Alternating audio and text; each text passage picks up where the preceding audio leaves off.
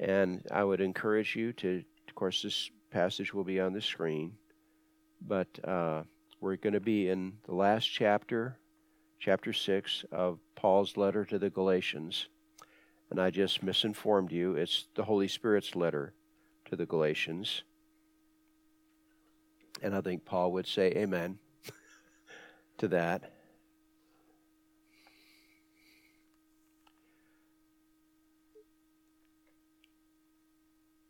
We live in a fallen world. We who have been citizens in the United States of America and who have, because of what God did in Great Britain hundreds of years ago, Magna Carta 1215,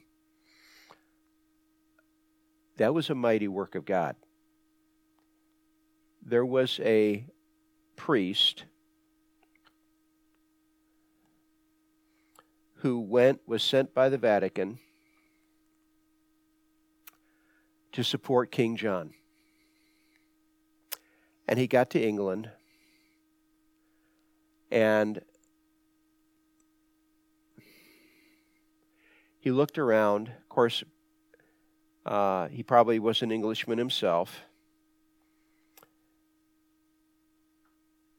And he saw what was really going on. Stephen Langton, with a name like Stephen Langton, he's probably an Englishman.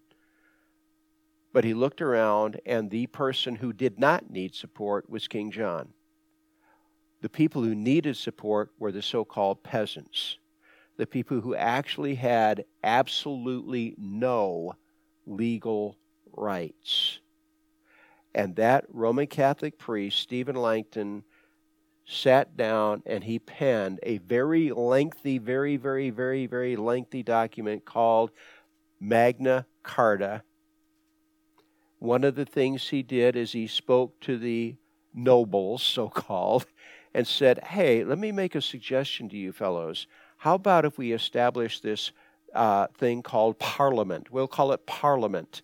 And there will be a House of Lords and a House of Commons, and no tax can be imposed on anyone that doesn't originate in Parliament. Not the king, Parliament. And all the nobles said, amen, amen, yea, yea, yea. Yes, we will love that.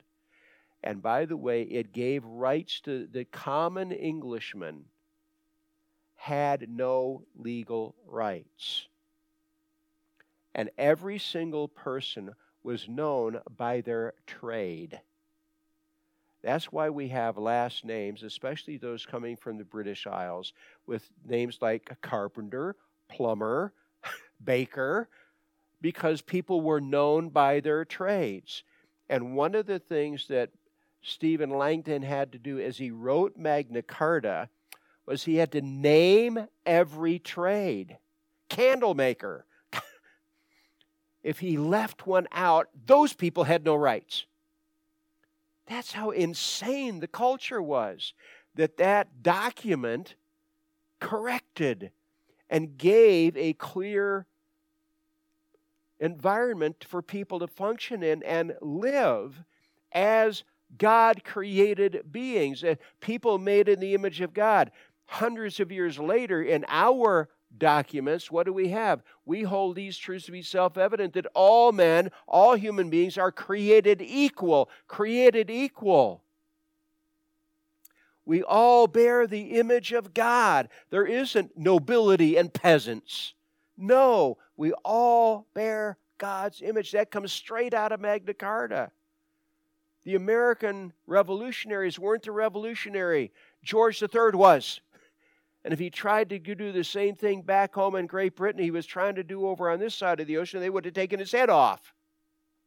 He tried to impose a tax, a king's tax, a royal tax on their tea. And being Englishmen, the colonial people, the colonists knew, no, you have no legal right to do that. And so they had the Boston Tea Party.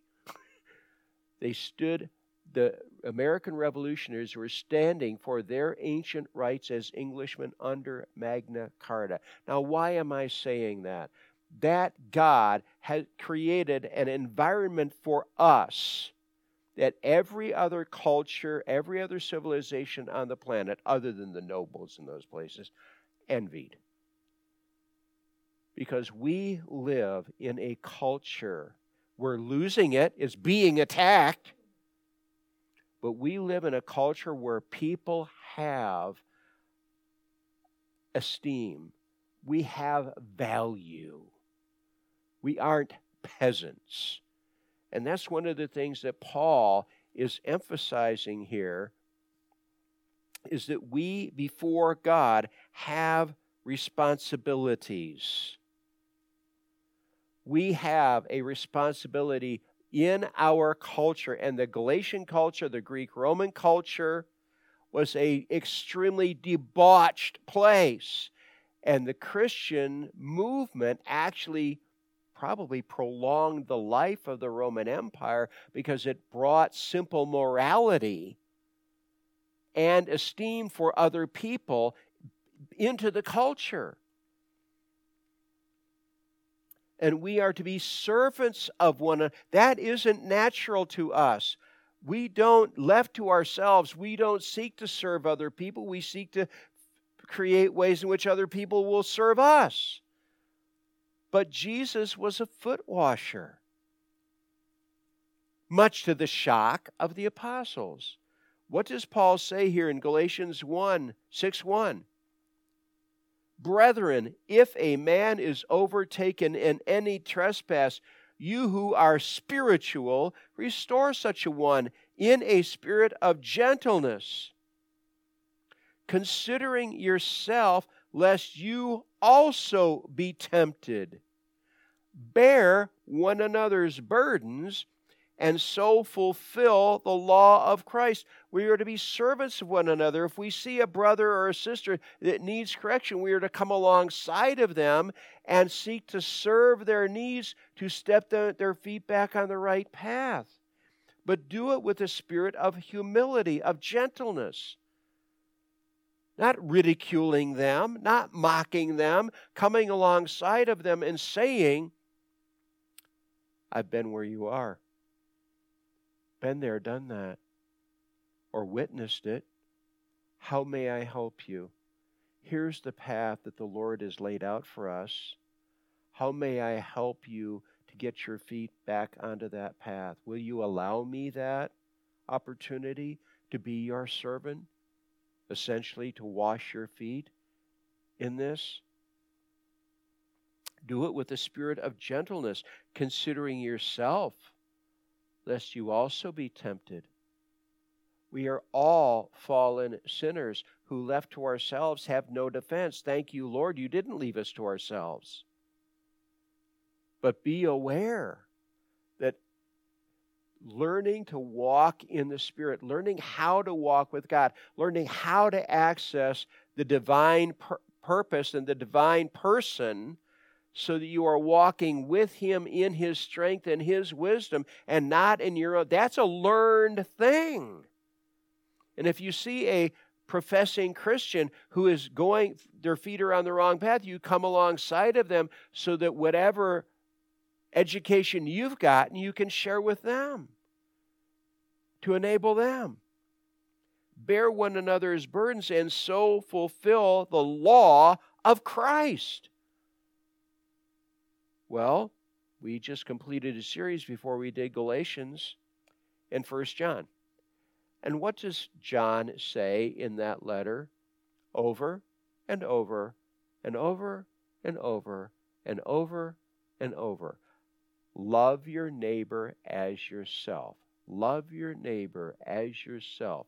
Love your neighbor as yourself. If you are not loving your neighbor, you are not loving God. If you are loving God, you will be loving your neighbor. They go together. Love your neighbor, love your neighbor, love your neighbor. What is the law of Christ? John 15:12. In the upper room. We just read earlier from John 14. This is just a little bit later. Jesus says, "This is my commandment, that you love one another as I have loved you." Ouch. Really? Yes. What does Paul say in 1 Corinthians 11:1? Be imitators of Christ. Be imitators of God, even as I am. Ouch. But God has given us His divine presence so that we can actually do that, much to our own shock and surprise, by His enabling power and guidance. Bear one another's burdens and so fulfill the law of Christ. For if anyone thinks himself to be something, he is nothing. He deceives himself. When we walk in pride, we're actually fools. When we walk in humility, we're actually wise. But let each one examine his own work. Don't rejoice in your brother or sister's failure. If you're going to rejoice, rejoice in your own walk of obedience and trust in the Lord. Rejoice in that. And that day is coming. It's called the judgment seat of Christ, spoken of by Paul in both 1 Corinthians and 2 Corinthians, when we will stand before the Lord Jesus Christ Himself for purposes of reward, where Jesus will say, I saw that, here. Here's extra kingdom blessing for you. Let each one examine his own work, then he will have rejoicing in himself alone and not in another, and not in another's failure. For each one shall bear his own load. We will each stand before the Lord Jesus Christ at that judgment seat, and He won't be speaking about other people's failures or other people's success. It will be Him and us. Just one and one. Let him who is taught in the word share in all good things with him who teaches. If someone has come into your life and has sacrificially offered shepherding to you and been a teacher to you, and they suddenly should have some kind of a need, be willing to turn around and meet their need. Do not be deceived. God is not mocked. For whatever a man sows, that he will also reap. For he who sows to his flesh will of his flesh reap corruption, but he who sows to the Spirit will of the Spirit reap everlasting life. And let us not grow weary in doing good. For in due season we shall reap if we do not lose heart. Therefore, as we have opportunity, let us do good to all, especially to those who are of the household of faith. Don't be deceived. Satan is a liar. Don't go through this world thinking, oh, I'm such a little, Satan's too busy doing it. No, he is a liar. And by the way, he has lots of minions who he can send to do work, to do his work. Do not be deceived. God is not mocked. For whatever a man sows, that he will also reap. There are consequences. Good works bring good outcomes.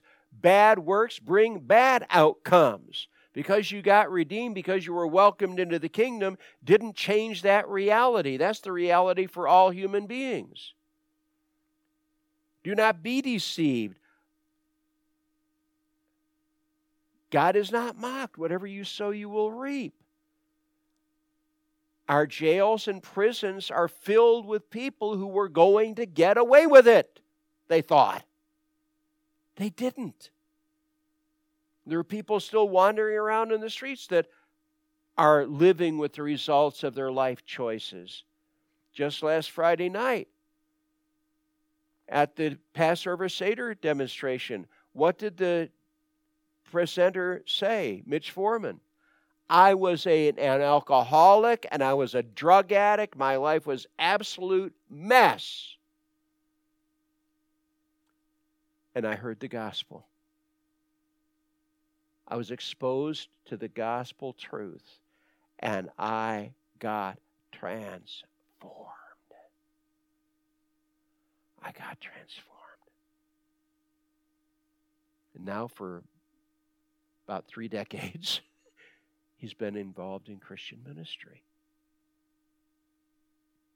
God took an absolute wreck who was experiencing the consequences of his choices, and Jesus came alongside of him through the testimony of others,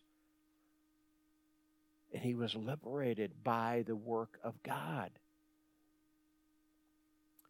God is not mocked. Whatever a man sows, that he will also reap. He who sows to the flesh will of the flesh reap corruption, but he who sows to the Spirit will of the Spirit reap everlasting life. Life that is enabled from heaven. Everlasting life doesn't mean living forever. It means experiencing heaven's reality and joy in my life experience. When we come to faith in Christ, we receive everlasting, God-like life. And let us not grow weary in doing good. Don't stop. Don't stop. Don't give up. Don't give up. 6 nights a week, my wife and I listen to a program, 8 o'clock, KHCB, 88.7 FM, called Unshackled, about the ministry. The core of that ministry is the Pacific Garden Mission in Chicago. They've been doing this work since 1877. And every night it is the testimony of a life that's transformed. And they have thousands and thousands and thousands of these testimonies. And every 6 nights a week we listen to that program. We don't miss it. Because it's so heartening to hear of God, how God picked people up out of the gutter and welcomed them into his glad embrace. Do not grow weary in well-doing, in doing good. Don't stop. For in due season, at the right time, we shall reap if we do not lose heart. And a farmer goes out and he sows the seed and he prays for rain, and the harvest doesn't happen the day after the seed is sown. It happens at that time of year, that season, when it is the time for harvest. You don't give up. And therefore, as we have opportunity, let us do good to all, especially those who are of the household of faith. We have a principal responsibility to fellow believers, but we also are to be servants in this world. See with what large letters I have written to you with my own hand. What brought Paul to the province of Galatia in the first place? He had an eye issue. He couldn't get this resolved. The Lord didn't answer his prayer. The Lord didn't answer his prayer. What did he pray for a few minutes ago? We have people here in this congregation who have ongoing, incessant problems. Paul's incessant problem that God did not resolve took him to that province of Galatia so he could get to this naturopathic cure. How well did that work? We don't. God used him to establish these congregations. Now he's writing this letter of correction to them. Notice with large letters I'm writing to you. Why? Well, apparently on some level, Paul still has this issue. I'm getting out the papyrus. Note, as you've read this letter, you go, wow, look at the giant. Notice with what large letters I'm writing to you. Does Paul still have this eye issue? Apparently he does. Notice with what large letters. Did that cause Paul to throw in the towel on his Lord, to throw in the towel on Christianity, to not be a servant? No. He's still a servant. See with what large letters I have written to you with my own hand? As many as desire to make a good showing in the flesh, these would compel you to be circumcised, only that they might not suffer persecution for the cross of Christ. As we've already noted earlier in the letter, what is the problem that the Galatian congregations are experiencing? These Judaizers have come in to take over this ministry that the Lord used Paul to start. They want to take over and get these people to bow the knee to them in admiration. And you will accept our legalistic format for a relationship with God. Forget that Holy Spirit dwelling within you nonsense. No. You will bow the knee to us, and you will bow the knee to our prescription, which is the keeping of the law. And here is the former Pharisee saying, no, that doesn't work. Been there, done that. It failed me. It fails them, and it will fail you. Only what I already taught you and what you've been walking is the enabling power of the Holy Spirit. Stick with that. As many as desire to make a good showing in the flesh, they want their reputation to be elevated. These would compel you to be circumcised, to follow the law of Moses, only that they might not suffer persecution for the cross of Christ. Let me point this one thing out. What is the gospel?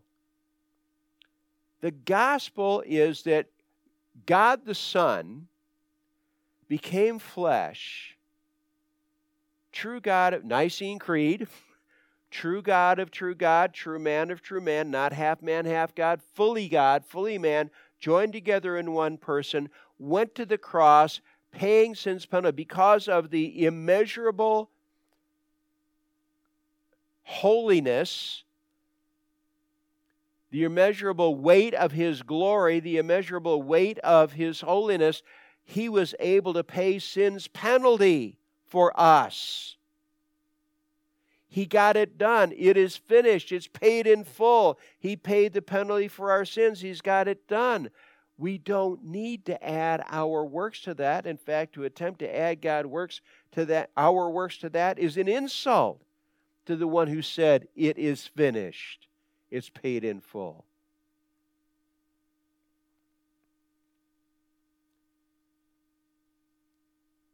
As many as desire to make a good showing in the flesh, these would compel you to be circumcised, only that they may not suffer persecution for the cross of Christ. If you add any human work to the undiluted, clear gospel that Jesus got it done, you are taking away the persecution. The world will be said, oh yeah, it's what Jesus did plus what I do. Ladies and gentlemen, that's blasphemy. Jesus got it done. It's Jesus plus nothing. But you add law to the gospel, you take away the person, because you're taking away the gospel. The gospel plus anything is not the gospel anymore.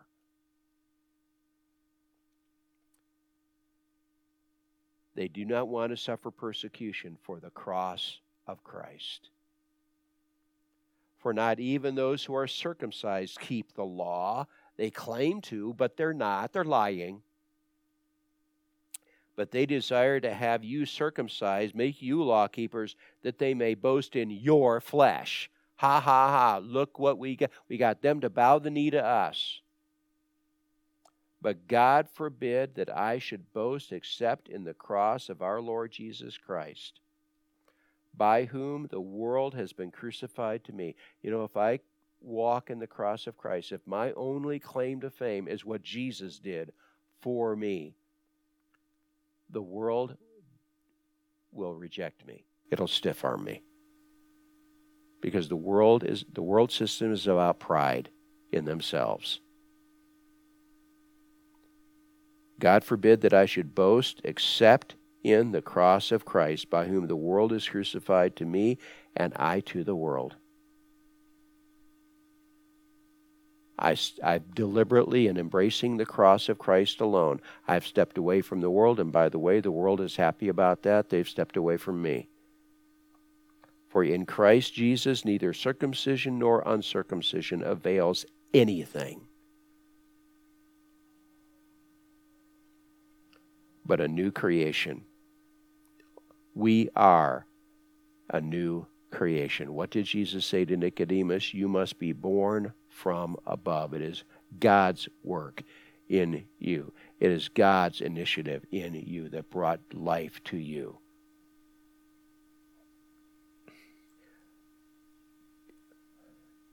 Let me ask you a question, simple question.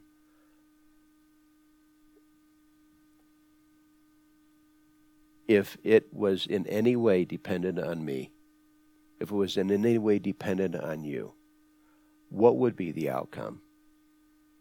In our own minds. We would either be walking in pride, which is the worst failure there is, or we would be shattered because Satan, the accuser of the brethren, would have the victory and constantly remind us of our sin, of our unworthiness. But Jesus made us worthy by his redeeming work. Verse 16, and as many as walk according to this rule, the cross alone, the cross alone, the cross alone, as many as walk according to this rule, peace and mercy be upon them. Authentic peace. I can step into the presence of the holy God and know that I have a glad welcome awaiting me. I can walk in the presence of God's enemies and know that God is my sovereign protector. I can walk in peace. My God is the absolute unrestrained guardian of my life experience, both here and there. And as many as walk according to this rule, peace and mercy. And mercy. Whew. Our favorite word. Mercy be upon them. And upon the Israel of God, the authentic Jews, who has been the thorn in the side of these Galatian congregations. It's inauthentic Jews. The Saul of Tarsus, who became the Apostle Paul, he is an authentic Jew. He is authentically because he is accepting the new covenant that the God of Abraham promised. He's walking, as he said earlier in this letter, I am actually walking in the covenant God made with Abraham to be a blessing, not only to you and your descendants, but to all the nations of the world. Paul's walking in that covenant. And as many as walk according to this rule, peace and mercy be upon them, and upon the Israel of God, the authentic Jews. Authentic Jews are the ones who have welcomed God's mercy, as did Abraham, as did Isaac, as did Jacob. From now on, let no one trouble me. Don't mess with me. For I bear in my body the marks of the Lord Jesus. Is there someone that can make a testimony that they are a disciple of the Lord Jesus? That's fine. That's wonderful. But don't draw a comparison with me. Let's compare our scars. You probably don't want to compare your scars with the Apostle Paul's. He's already got a lot of scars because of his authentic walk with the Lord Jesus. From now on, let no one trouble me, for I bear in my body the marks of the Lord Jesus. Brethren, the grace of our Lord Jesus Christ, his divine, incessant, overwhelming provision, be with your spirit, your inner person. Where do we live? Where do we truly reside? We reside as a spirit in a body. Brethren, the grace of our Lord Jesus Christ be with your spirit, granting to you his divine strength. Amen. So be it. And all God's people said, Amen. I'm going to invite you to stand. We will close with the simple chorus.